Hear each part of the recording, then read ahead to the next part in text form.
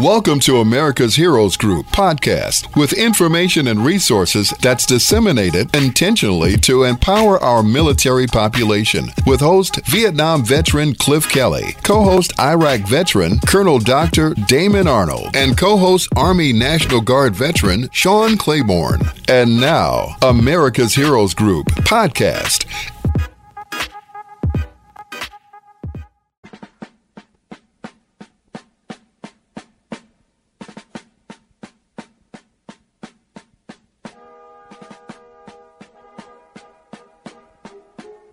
Good afternoon. Welcome to America's Heroes Group on WVON 1690 AM, the Talk of Chicago. I am Vietnam veteran host Cliff Kelly. America's Heroes Group is a live streaming podcast, global platform, radio, print, and digital media broadcast show that empowers change agents through intentionally disseminating information, resources, and referrals to empower our military population. And with that, welcome to America's Heroes Group, our roundtable with Steve Simon, Legally Speaking with Steve. September is National Suicide Prevention and Hispanic Heritage Month. Today is Saturday, September 24, 2022. You just heard our host, Cliff Kelly. I'm Sean Claiborne, the co-host. Our executive producer is Glenda Smith, and our digital media producer is Ivan Ortega of Scouts Honor Productions. And we have a guest on the line, our partner, founding attorney, Seaman Law Firm office with over 30 years as an experienced trial lawyer focused on personal injury. Steve is an America's Heroes Group partner, sponsor, and advisory board member. Steve, how you doing? I'm good. Thank you very much. How are you doing? Pretty good. So what news do you have to tell us about what is going on in the legal realm, especially when we have a lot of stuff going on with these burn pits and what's going on in Camp Lejeune? What information do we have today? Well, it's more good news about the benefits that are available to those veterans who have been exposed to water contamination and other contamination at Camp Lejeune. They're, as you know, deluged with advertisements from lawyers out there who are advertising their services because Congress has now opened up this act that says that if there are certain cancers that fit within the categories certain cancers you have, you could apply and sue the government, even though it might have gone back all the way to 1950s, 60s, 70s, and 80s. The bottom line is they contaminated the water at Lejeune. There's also, we've talked about this before in the show, a Camp Ord out in California that's coming to the attention where it's shown that all kinds of chemicals have leached and into the drinking water of the troops out there. And we're seeing more and more of these toxic torts that are kind of coming to fruition. You know, people probably heard about the large verdict against Sterigenics.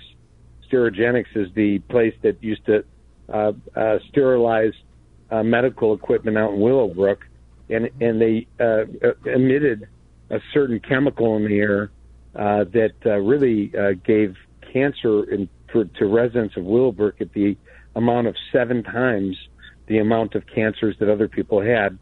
That's similar to what we see here going on with Camp Lejeune. And we've talked about this before too, Sean. The burn pits out, been used for years and years and years.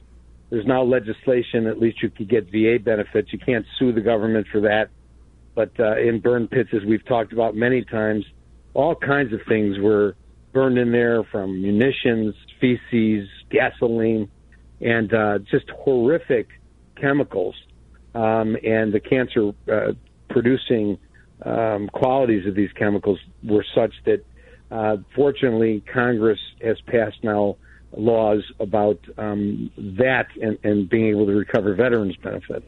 And what I've seen over the last years, and Glenda Smith has been the wonderful, your executive producer, we've seen all kinds of changes in the last 5 or 7 years since I've been doing this with you guys, and it's coming to an end with me, but I always want to be a partner with you guys. But the bottom line is that we have seen, for instance, sexual discrimination, sexual attacks at bases stepped up in legislation for that. We've seen where the federal government can now be sued when an Army member is malpracticed upon while in active duty at a hospital with a government doctor. Believe it or not, these were things that we didn't see when we first started. Wow. We've seen earplug cases where earplugs were sold that were defective, and 3M is getting sued for those. We've seen Camp Lejeune and toxic torch legislation allowed. We've seen all kinds of things change, and later in the broadcast I'd like to talk about what we've talked about before, which is the discrimination in the VA system on VA benefits for those of color, and the lawsuit that's existing to try to stop that. I'd like to start, though, maybe by talking about because it is National Suicide Prevention Month. One time during the last period of years, I had a person as a guest when we did the show, and he talked about how he was very active in trying to prevent suicides that were at that time 20 suicides a day in 2018-19. The good news is the number of veteran suicides in America fell to less than 17 a day in 2020. Wow. Which is fallen. It's a very positive sign that efforts to provide additional mental health care and all these support services to veterans may be saving lives. That's a real big change because it used to be 22 a day. 17 a day is a big drop. Now, the annual suicide prevention report, which was released just a couple weeks ago, believe it or not, it goes back 2 years. It goes back a year, 2020, actually. But it showed that 6,146 veterans died by suicide in 2020, which was the last year that data was available.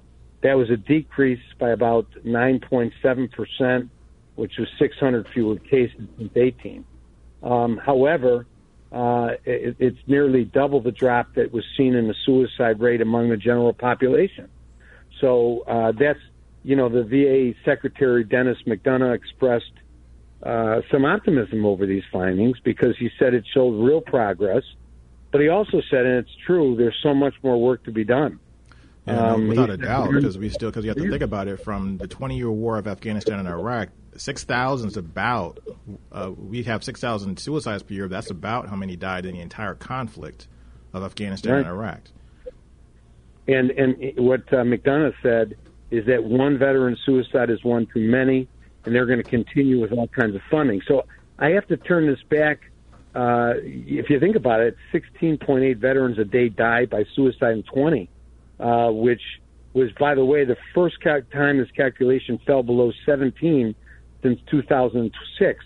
What I have to throw out there is this is positive news, but veterans, as you just pointed out, remain more likely to die by suicide than Americans who never served in the military. And then in the conflict themselves, more people died here at home, which is just ridiculous. The suicide rate among veterans is roughly 31.7 deaths per 100,000 veterans, almost double that of non-veterans. So I guess I have to throw out why. Why is the answer that suicide is the leading cause of death among veterans 45 years of age and younger, only behind accidents?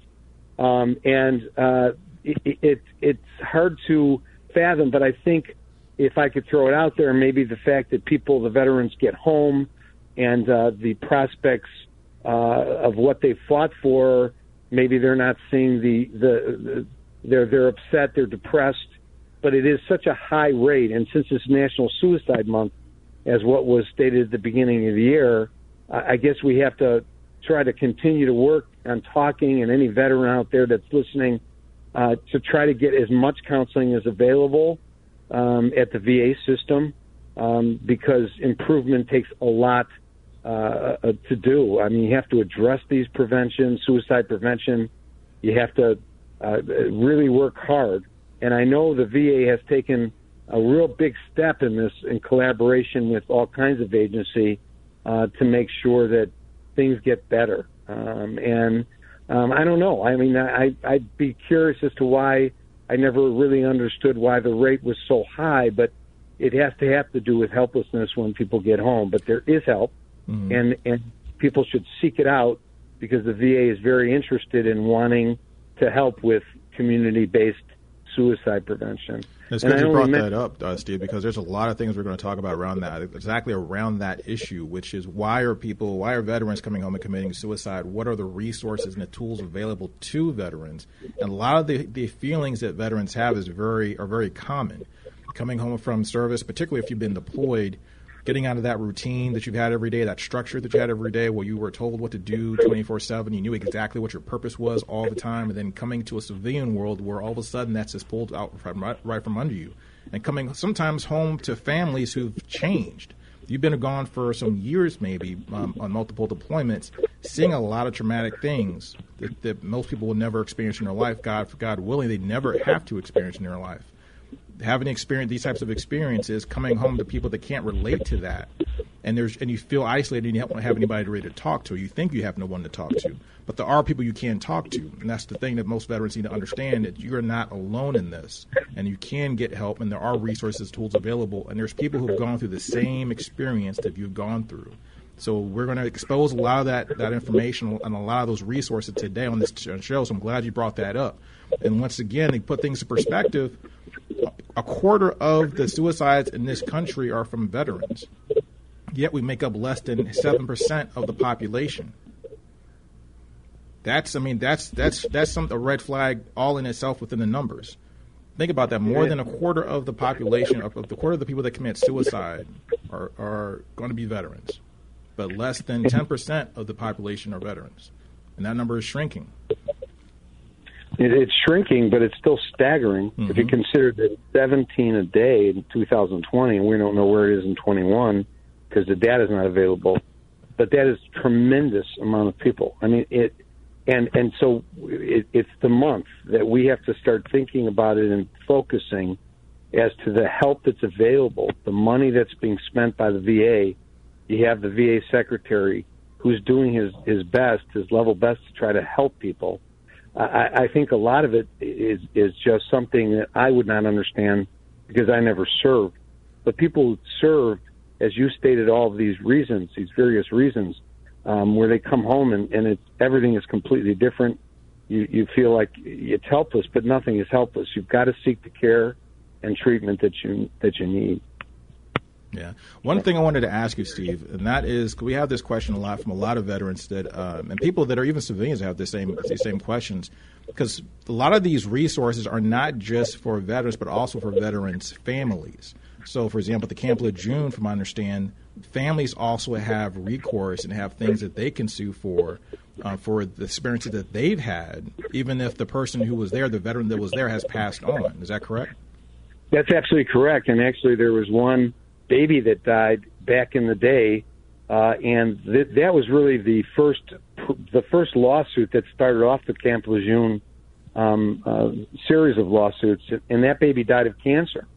And the mother was dogged in her determination to find out, because she was there with her husband who was serving there at Camp Lejeune, why this happened. And it turned out that she exposed the fact that the type of cancer this child died from was related to the type of water contamination with massive amounts of chemicals that were put in. So that daughter, for instance, could sue. A wife could sue for injuries, because not only, as we know, not only were the military bases used for the soldiers and those enlisted, they were also, the family members were exposed to the same type of environmental concerns that the troops were.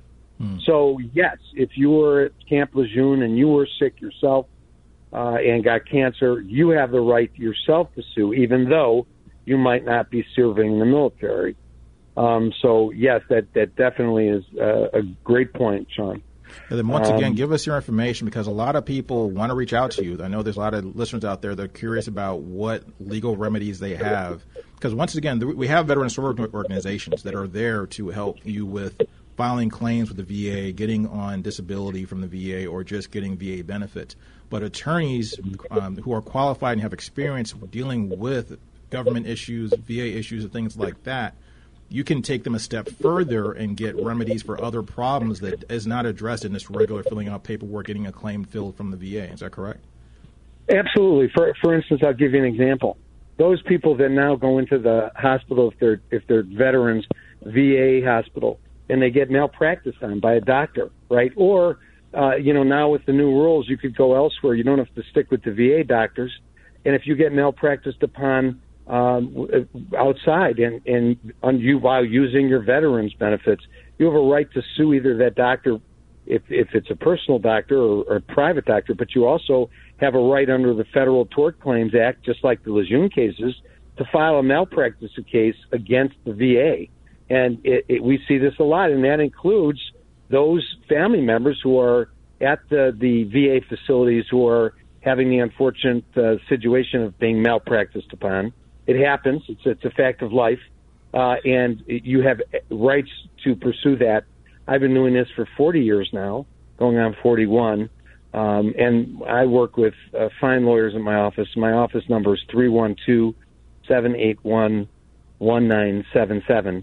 I'll tell you, there's a lot of sad stories, but unless you step up and protect your rights, unfortunately, you're not going to be able to protect yourself. And I will tell you that the laws are set out to help you, and especially with this Camp Lejeune, that it could be 30, 40 years old, and it doesn't even need to fall under the categories of the cancer. If you could prove that the cancer is something that's caused by the type of chemical exposure, that is also something that you're entitled to get. The good news here this month is that veterans could see their benefits boosted by the biggest margin in 40 years because this last Thursday, Congress finalized plans to guarantee that veterans check have a cost of living boost, and it's going to go up to 8.7%. So this is a very big thing for those that are listening, that the checks, the federal officials are expected to announce that going to be a big increase. Obviously, for a veteran, for instance, receiving about $1,500 in monthly payouts, that level increases $130 each month. So that's obviously a big deal for those that are listening. And I want to make sure that your listeners know about that, because they're going to have to, like everything else, kind of look into it with everything. You have to sort of look into it and sort of find out what's what on that. If I could take a couple minutes just to talk a little bit about sexual reproductive rates for women at the VA. I did a little bit of research on it this week, because with all this stuff going on and about reproductive rights, and we all know about the new cases that have come down, or case that came down. We all know what Indiana tried to do, by the way. They tried to make abortion illegal, and the governor, I think, somebody vetoed it, thankfully, or the courts did, they were going far. But women's veterans are finally getting access to life-saving reproductive health care. Today, more than 2 million living women veterans who fought for and defended our country are now able to get some reproductive rights. You would think, well, what are you talking about? Well, it wasn't, believe it or not, until 1992 that the Veterans Administration authorized to provide reproductive health care services to women's veterans. So no women's veterans before 1992 had any reproductive health care services. They couldn't talk about maybe doing what they needed to do for themselves. But believe it or not, the original authority excluded pregnancy care, infertility services, and abortion.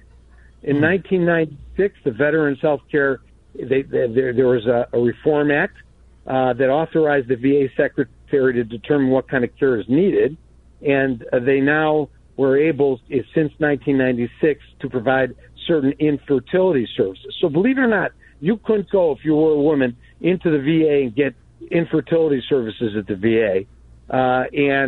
Finally, in 1999, they issued some regulations, but now, on September 2nd, obviously just 3 weeks ago, the VA took action to correct the injustice about Dobbs and avert imminent future harm to veterans, they published an interim final rule that updates its medical benefit package. It removes the longstanding prohibition on providers' ability to discuss abortion with patients and authorize the VA medical facilities to provide abortions in cases of rape, incest, life, or health of a veteran. This is a strong first step, everybody who's a woman out there, that finally puts the VA on par with other federal health care programs. But guess what? It's already under threat. The House Committee on Veterans Affairs in the last week has recently held hearings on women's veterans health care. Republican members of the committee found it to be appalling, made remarks, and I think that it's very important for you to call your congressmen, women, and senators and tell them that you, as a woman, want equitable reproductive rights. This is what you need to be stand up and counted, just like you need to be stand up and counted if you're going to sue for Lejeune or file claims for burn pits. So I think I'm sort of out of time. Thank you very much for having me. Thanks a lot, Steve. Steve Steidman, founding attorney of Steidman Law Office with 30 years experience as a trial lawyer focused on personal injury. He's also America's Heroes Group partner, sponsor, and advisory board member. And on a note of what you just mentioned, Steve, once upon a time, I believe, we'll check with Stephanie Collada later on, but it was actually you could be discharged as a woman for getting pregnant, if I'm not mistaken. This is America's Heroes Group. We'll be right back.